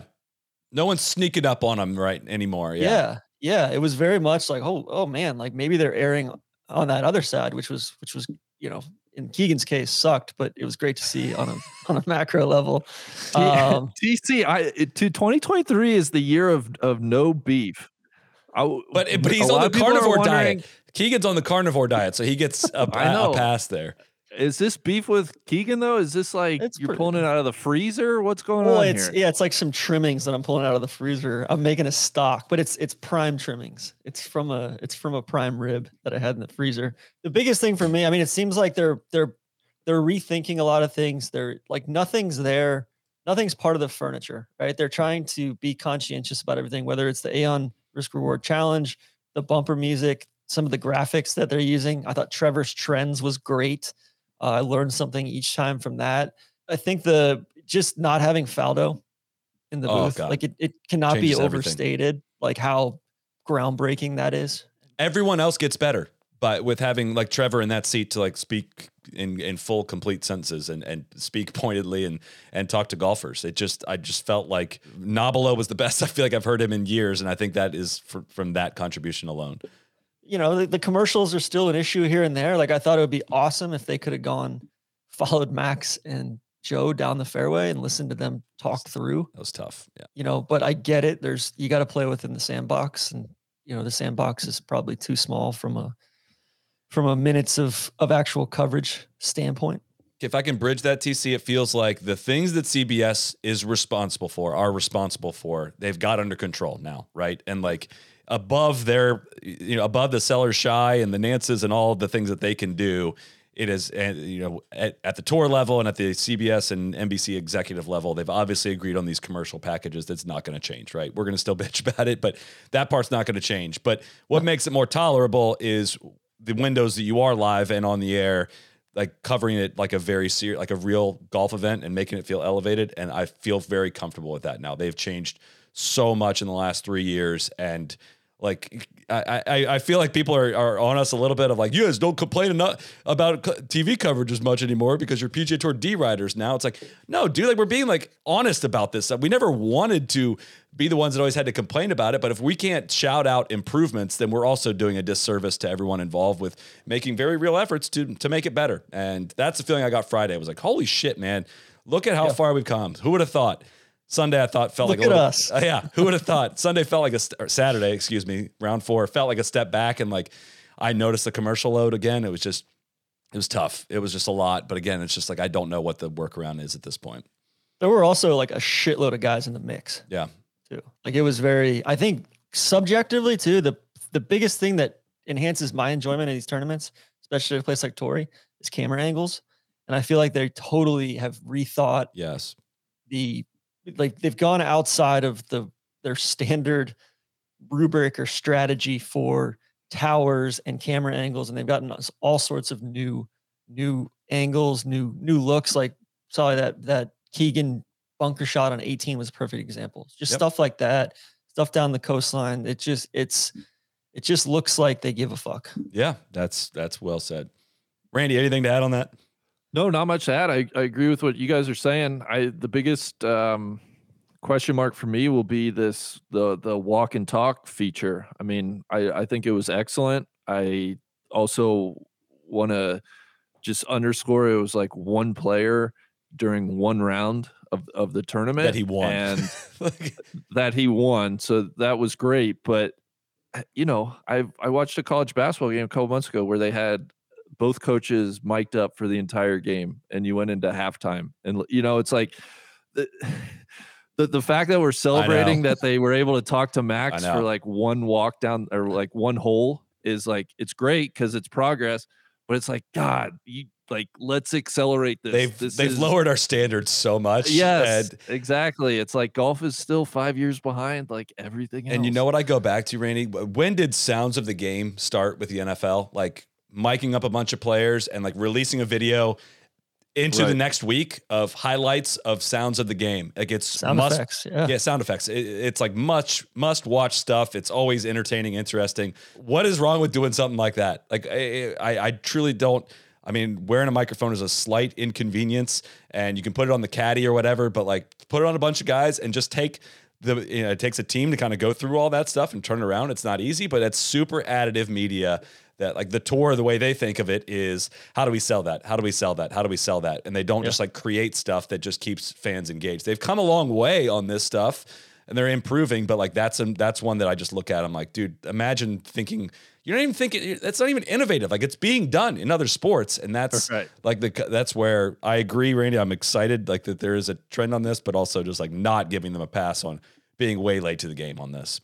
Make it good and then figure out how to monetize it. Sure. Instead of the other way around. I think two challenges I want to issue. I think the onus is on NBC Golf Channel to kind of step their game up a little bit as we get back into the Florida swing here next month. I think the other thing is I think it's time for Ian Baker Finch to shit or get off the pot.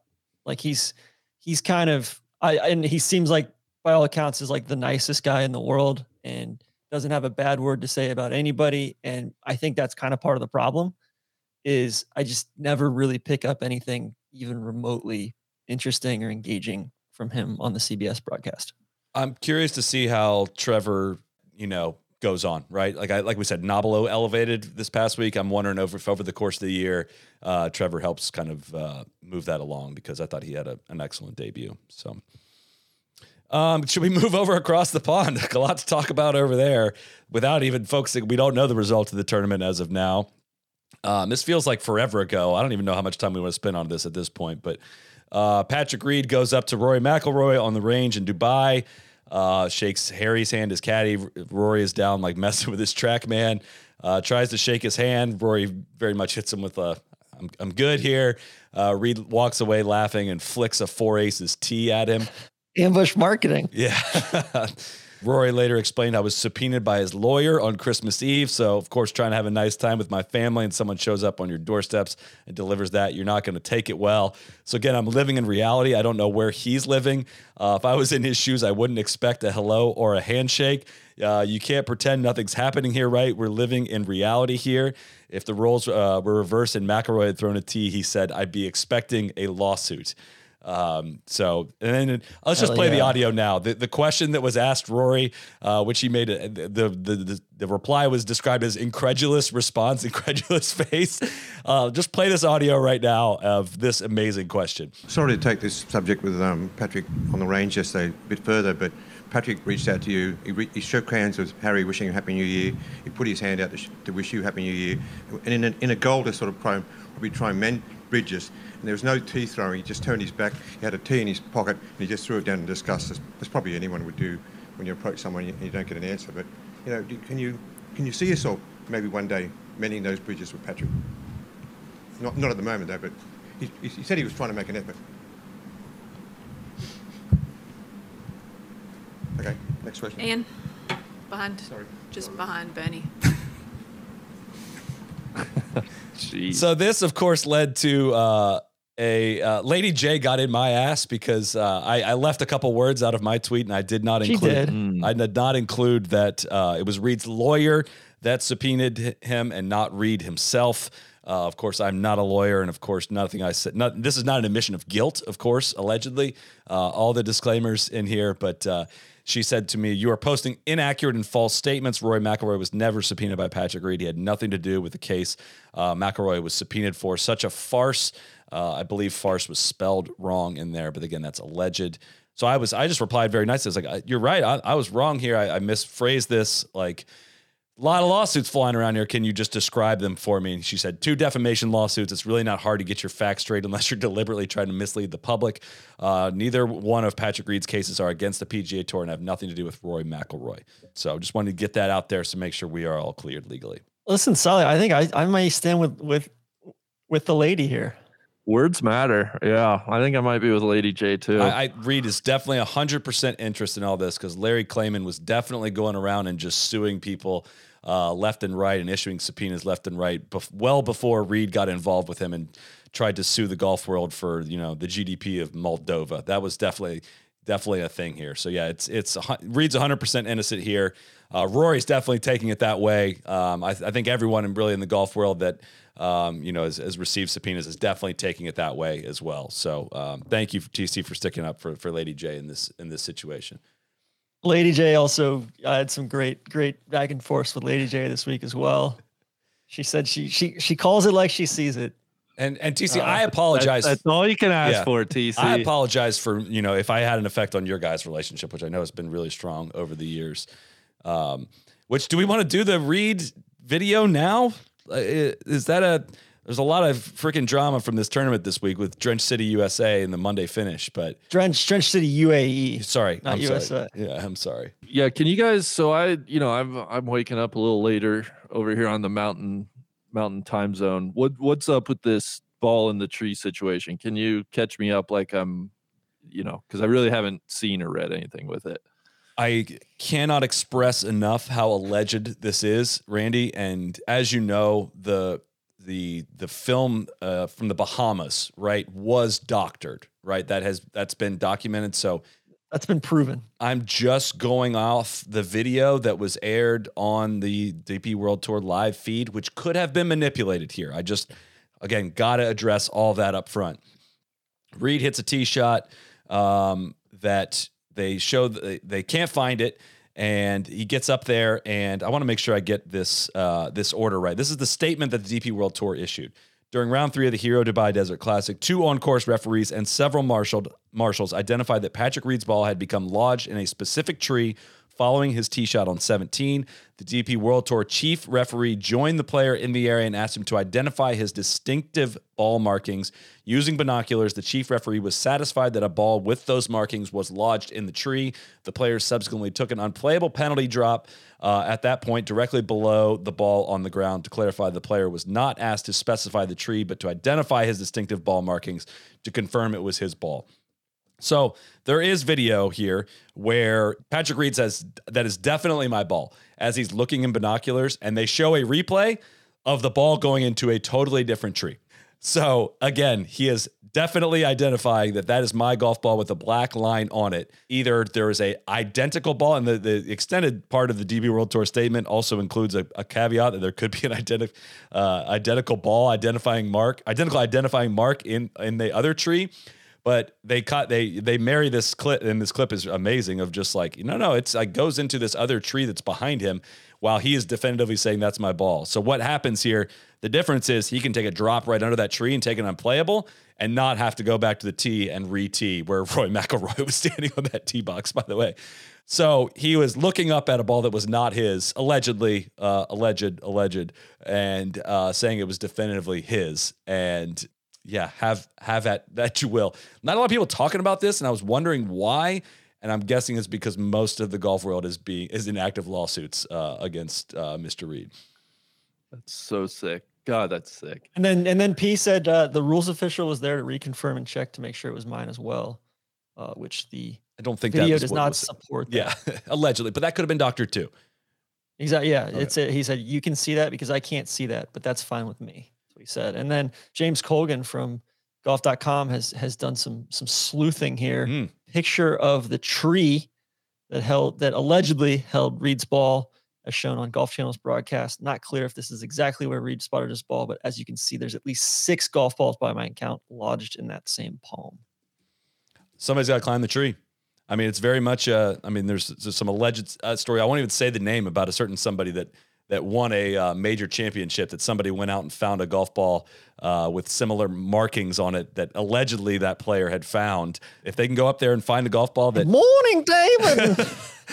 Somebody can go up and find that golf ball in the wrong tree, then I wonder what happens there. We need to fuel up a G650 and fly Greller immediately to the Middle East. Have him climb that tree. It's just amazing that we're here yet again with Reed, but... Of course we are. there's just such a tendency to find these edge cases of it's remarkable. And the rule staff always apologizing awesome. for him. It's amazing. It's a whole thing again where the ball embedded on 18, like we know it didn't embed.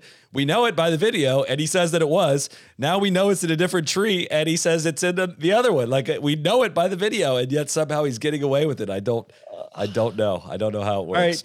So the Rib leads by 3 going into the final round. You think he wins? I'd say so. Shot 65 today, clean card until he got to 18. Hits it in the water on 18, still shoots 65. And he's got Callum Shinkwin and a gentleman named Dan Bradbury chasing him at -12. And Which means TC's going to call it a big dick win if he wins, of course. He's got Blandy, Adriarnaus, Pultz, Hidalgo, Sean Norris, P, and Big Dick Vic Perez.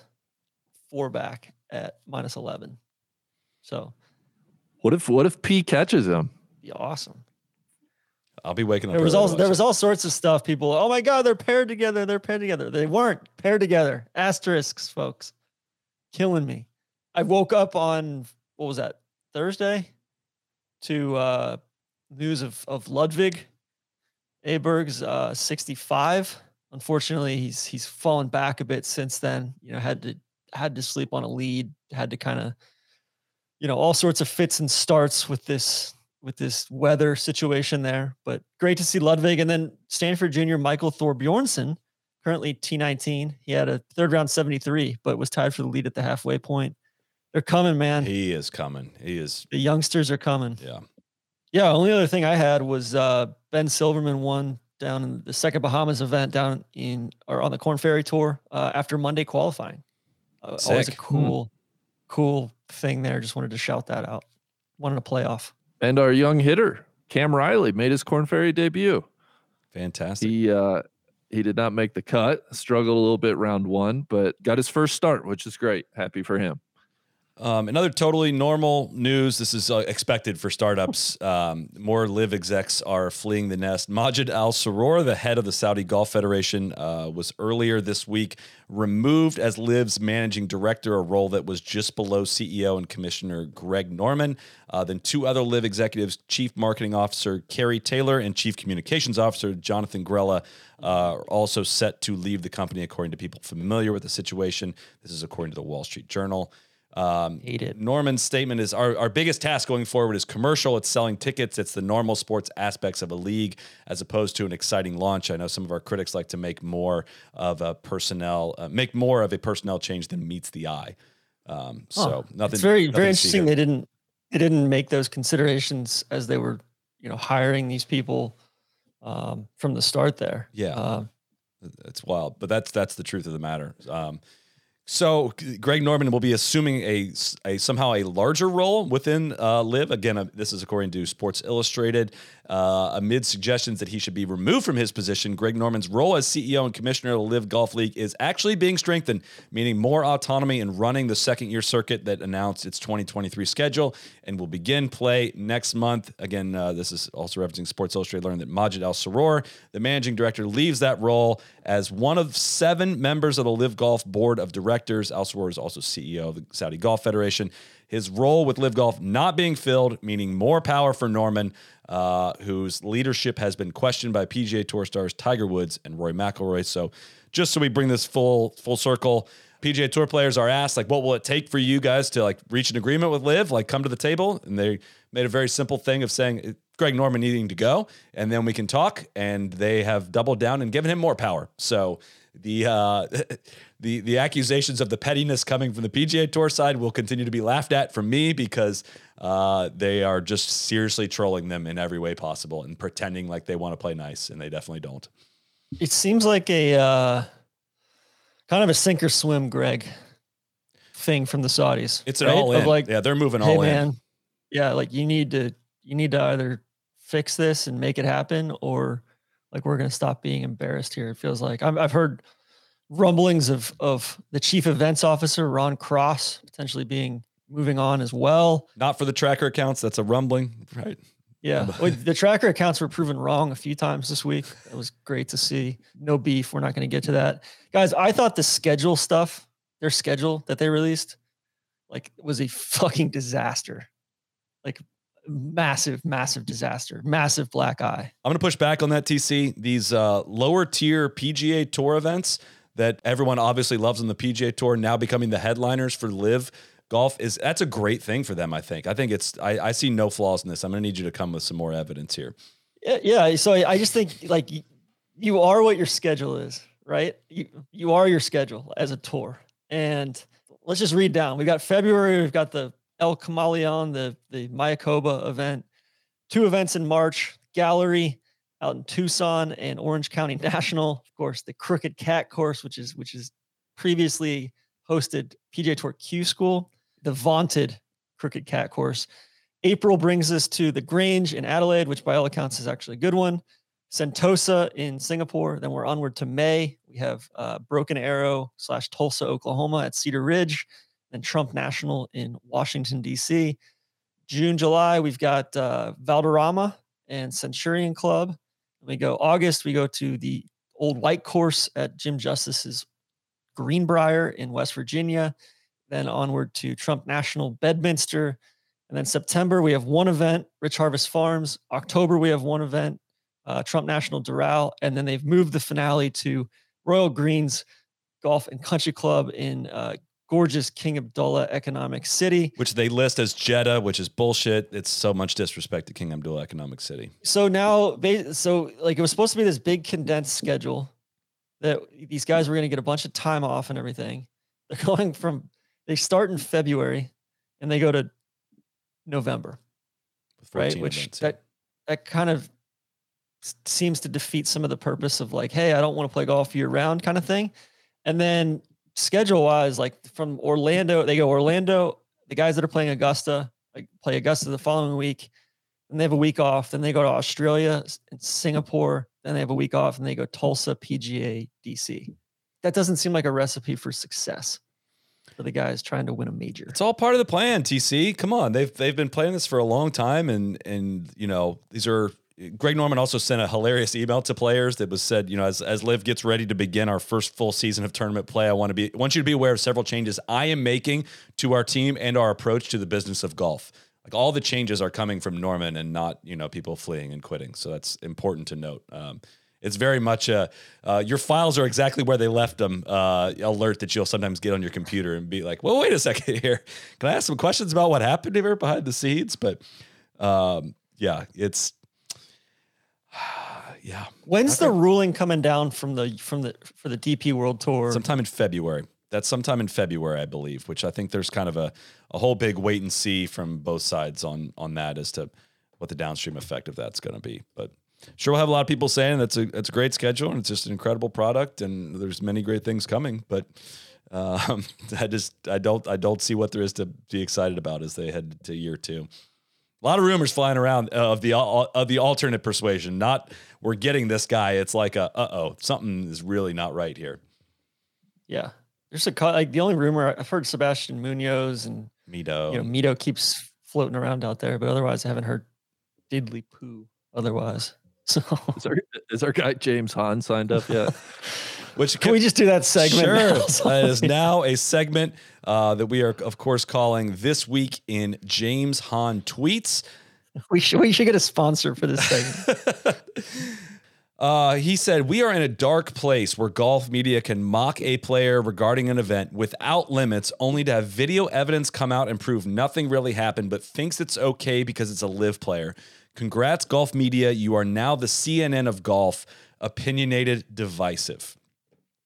I think he's talking about the Reed tee throwing incident, right? Which was pretty much exactly as it was described. I don't know what golf media he's referring to here, of course, but yeah, it's another This Week in James Hahn Tweets. Again, we're highlighting this because this is who was in charge of policymaking at the PGA Tour.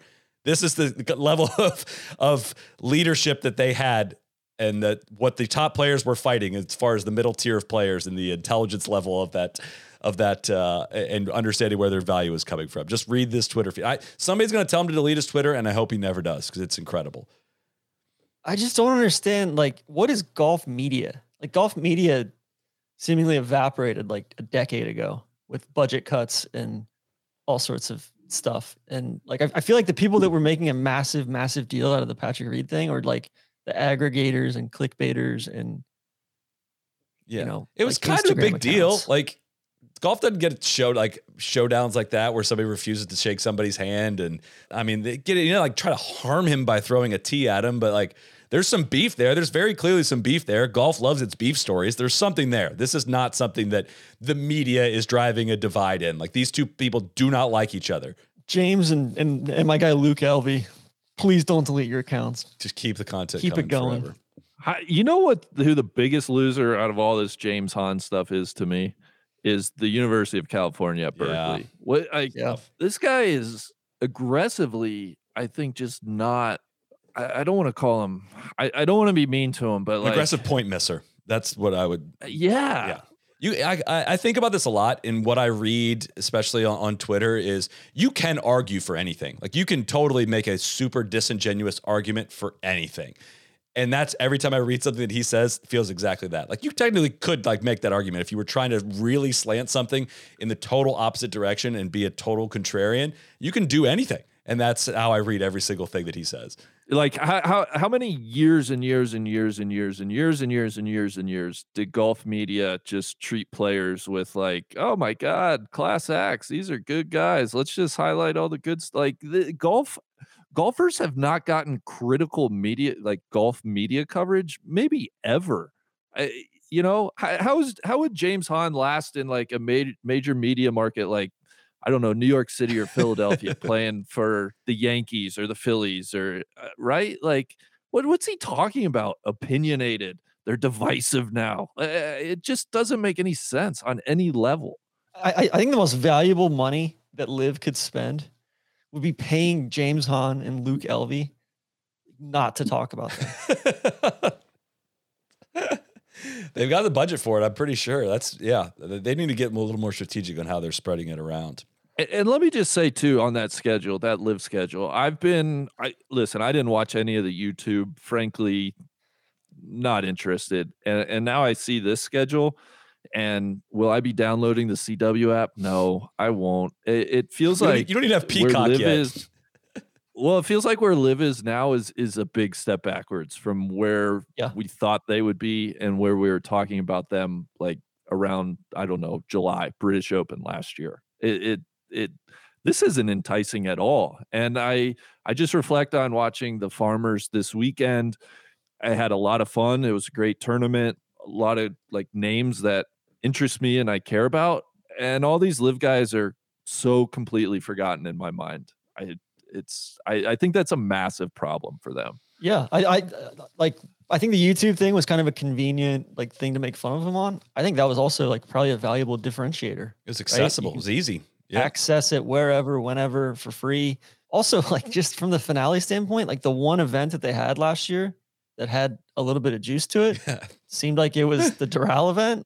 The finale, there was something on the line, and they're going to move that to like the middle of the night in Saudi Arabia. And the other event that had juice was Boston, and that event's no longer on the calendar anymore. But it's very much in the, like we've said all along, like this recruitment year is going to be different than the rest of the years, right? Yeah, we'll give it away for free on YouTube with no commercials because we have no other option right now. And we're trying to make this thing look as appealing as possible. And we're going to show everyone having all this fun and all this stuff. Now things are turning. Now things are, no. We need you here. I've heard some stories, some very credible stories of guys that have tried to leave for family events on, before during tournament week, before the events kick off, and they're like, no, you'll be staying here. You'll be staying here and playing. And now it's, we like to finish here at this golf course. No, it's going to be in Saudi Arabia. Like the big finale is going to be in Saudi Arabia, and those are your bosses. So that'll be where you'll be doing things. That what makes me laugh the most about all that, Randy, especially as your boy Phil, making such a big deal out of being an independent contractor and having your media rights and all of that, and being totally in control, being totally controlled by someone else now. Like the irony of that is not lost on me. There's been a great sum of money in exchange for that, but that irony is not lost on me. And he's still tweeting about PGA Tour dress code. I also have if I may, I have somebody to add to the Luke LV James Hahn duo. Please. I think we got to include my guy Hank Haney. Oh yeah, very bad. Has some of the worst, dumbest takes and tweets around live and everything. Yeah, I'm sorry. I know you're a big Haney guy. It's tough. Well, I hate doing that to my Voodoo Cream supplier, but I got to do it. Anything else before we get some housekeeping, TC? I don't think. I mean, I saw the pro member stuff. Yeah, the Seminole pro member. There will be no live players at. Yep. Who cares? That's old news. I talked to my guy Jimmy about that when we played back in December. Yeah, I mean that's common sense too, right? Yeah. Yeah, of course. Let's say you got like Ed Hurley. He's a member at Seminole. He's like on the board. By the way, was Phil ever a policy board member? He was on the PAC. He was never a policy board member, I believe. And then Faldo was kind of spouting off with Sky Sports News. Jamie Weir just saying live players should be banned from the Ryder Cup. They're done. It's a rival tour. They've moved on. Fine, off you go. Off you go. Thing. That's about it, I think, for the week. What you want to take us through some housekeeping items before we wrap? Yeah, just we had film room, the Bay course, the Kapalua BAE course last week. TC. Kapalua, oh my God. Lua. I'm sorry, Poosh. I'm sorry. I can't do it, man. And then we got Cavendish this week, a very very provocative little course over on Lanai. Is that how you pronounce it? Yeah. Lanai. And then we got Trap Draw coming up. Trap Draw NFL episode, KVV Poosh hopping on. We'll see what happens with the beloved Niners, as well as Joe Shiesty and the Bengals. And then we got a big personnel announcement on deck, potentially. Our event schedule, be on the lookout for that, as well as maybe some special stuff from Pebble as well. Ooh. So should we just go ahead and get that out in the open? Sure. I'm going to be playing the Pebble Beach Pro-Am this week. I am still confused as to why or how this all came to be. What as an amateur, as a celebrity, or as a competitor? It's a new division, the Dick Rider division. I'm not in the celebrity division. Thank you for asking, Randy. I believe I'm in the amateur division. I really don't know how it works. Okay. It's all kind of quite a mystery to me. It was a bit of a late 12-6 curveball thrown in the early winter schedule here, but I'm heading out to Monterey on Monday. Going to be playing some golf out there, and playing in the Pro-Am. I'm extremely excited about it. It's going to be a true once in a lifetime experience. We're not really able to organize much on the video content front in that short time period, and it's kind of a difficult thing to do with the tour anyways. So just kind of won't be a lot of content coming from it this week, other than I'm sure I'll have plenty of stories to share on next week's pod, because it is a true bucket list experience, and I'm very excited about it. When do you find out who you're playing with? I think Tuesday. Tuesday's the day that we find out. So gotta be so fucking sick if they paired you with James Hahn. What would especially be sick is CBS has to have like 7 years of angst like saved up, and there's some cameras out there. Like, they should just pick my worst shot and be like, that's the one that they're going to put on the air, and just absolutely go nuts, roast the hell out of me. I don't care. I deserve that. You deserve one clean shot at me, if you will. So I don't know how that's going to work out, but very excited about that. So well, say hi to my guy Chris Berman. All my money manager hitters are out there. Yeah. JP McManus, Dermot Desmond. Yeah, exactly. I think Pau Gasol's in the field this year. Yeah, Pau Gasol. I gotta think Condi will be there. Maybe check in on how the Broncos coaching search is going for me. Yeah, a lot you could Aaron do. Rodgers. Solly, you can do a wellness check on Bill Murray for me. I can do that. Your boy Bill Murray. Steve Young, Alfonso Ribeiro, of course, Jake Owen. It's all very exciting. I'm sure there'll be some fun that will come of this. So, Brandy's guy, Brett Baer. And a lot of people are asking who's going to be on the pod this week. There is going to be an episode if all goes to plan, but I don't believe this person is in the field this week. So the bump might just get delayed until next week, if you will. But we will get that figured out for you. So anything else, boys? This was a blast. Another joyous win for our boy, and excited to watch some football today. Amen. Amen. Thanks everyone for tuning in. Travel, thank you, TC. We'll see you back here next week. Cheers. right club. Be the right club today. Johnny, that's better than most. How about in? That is better than most. Better than most.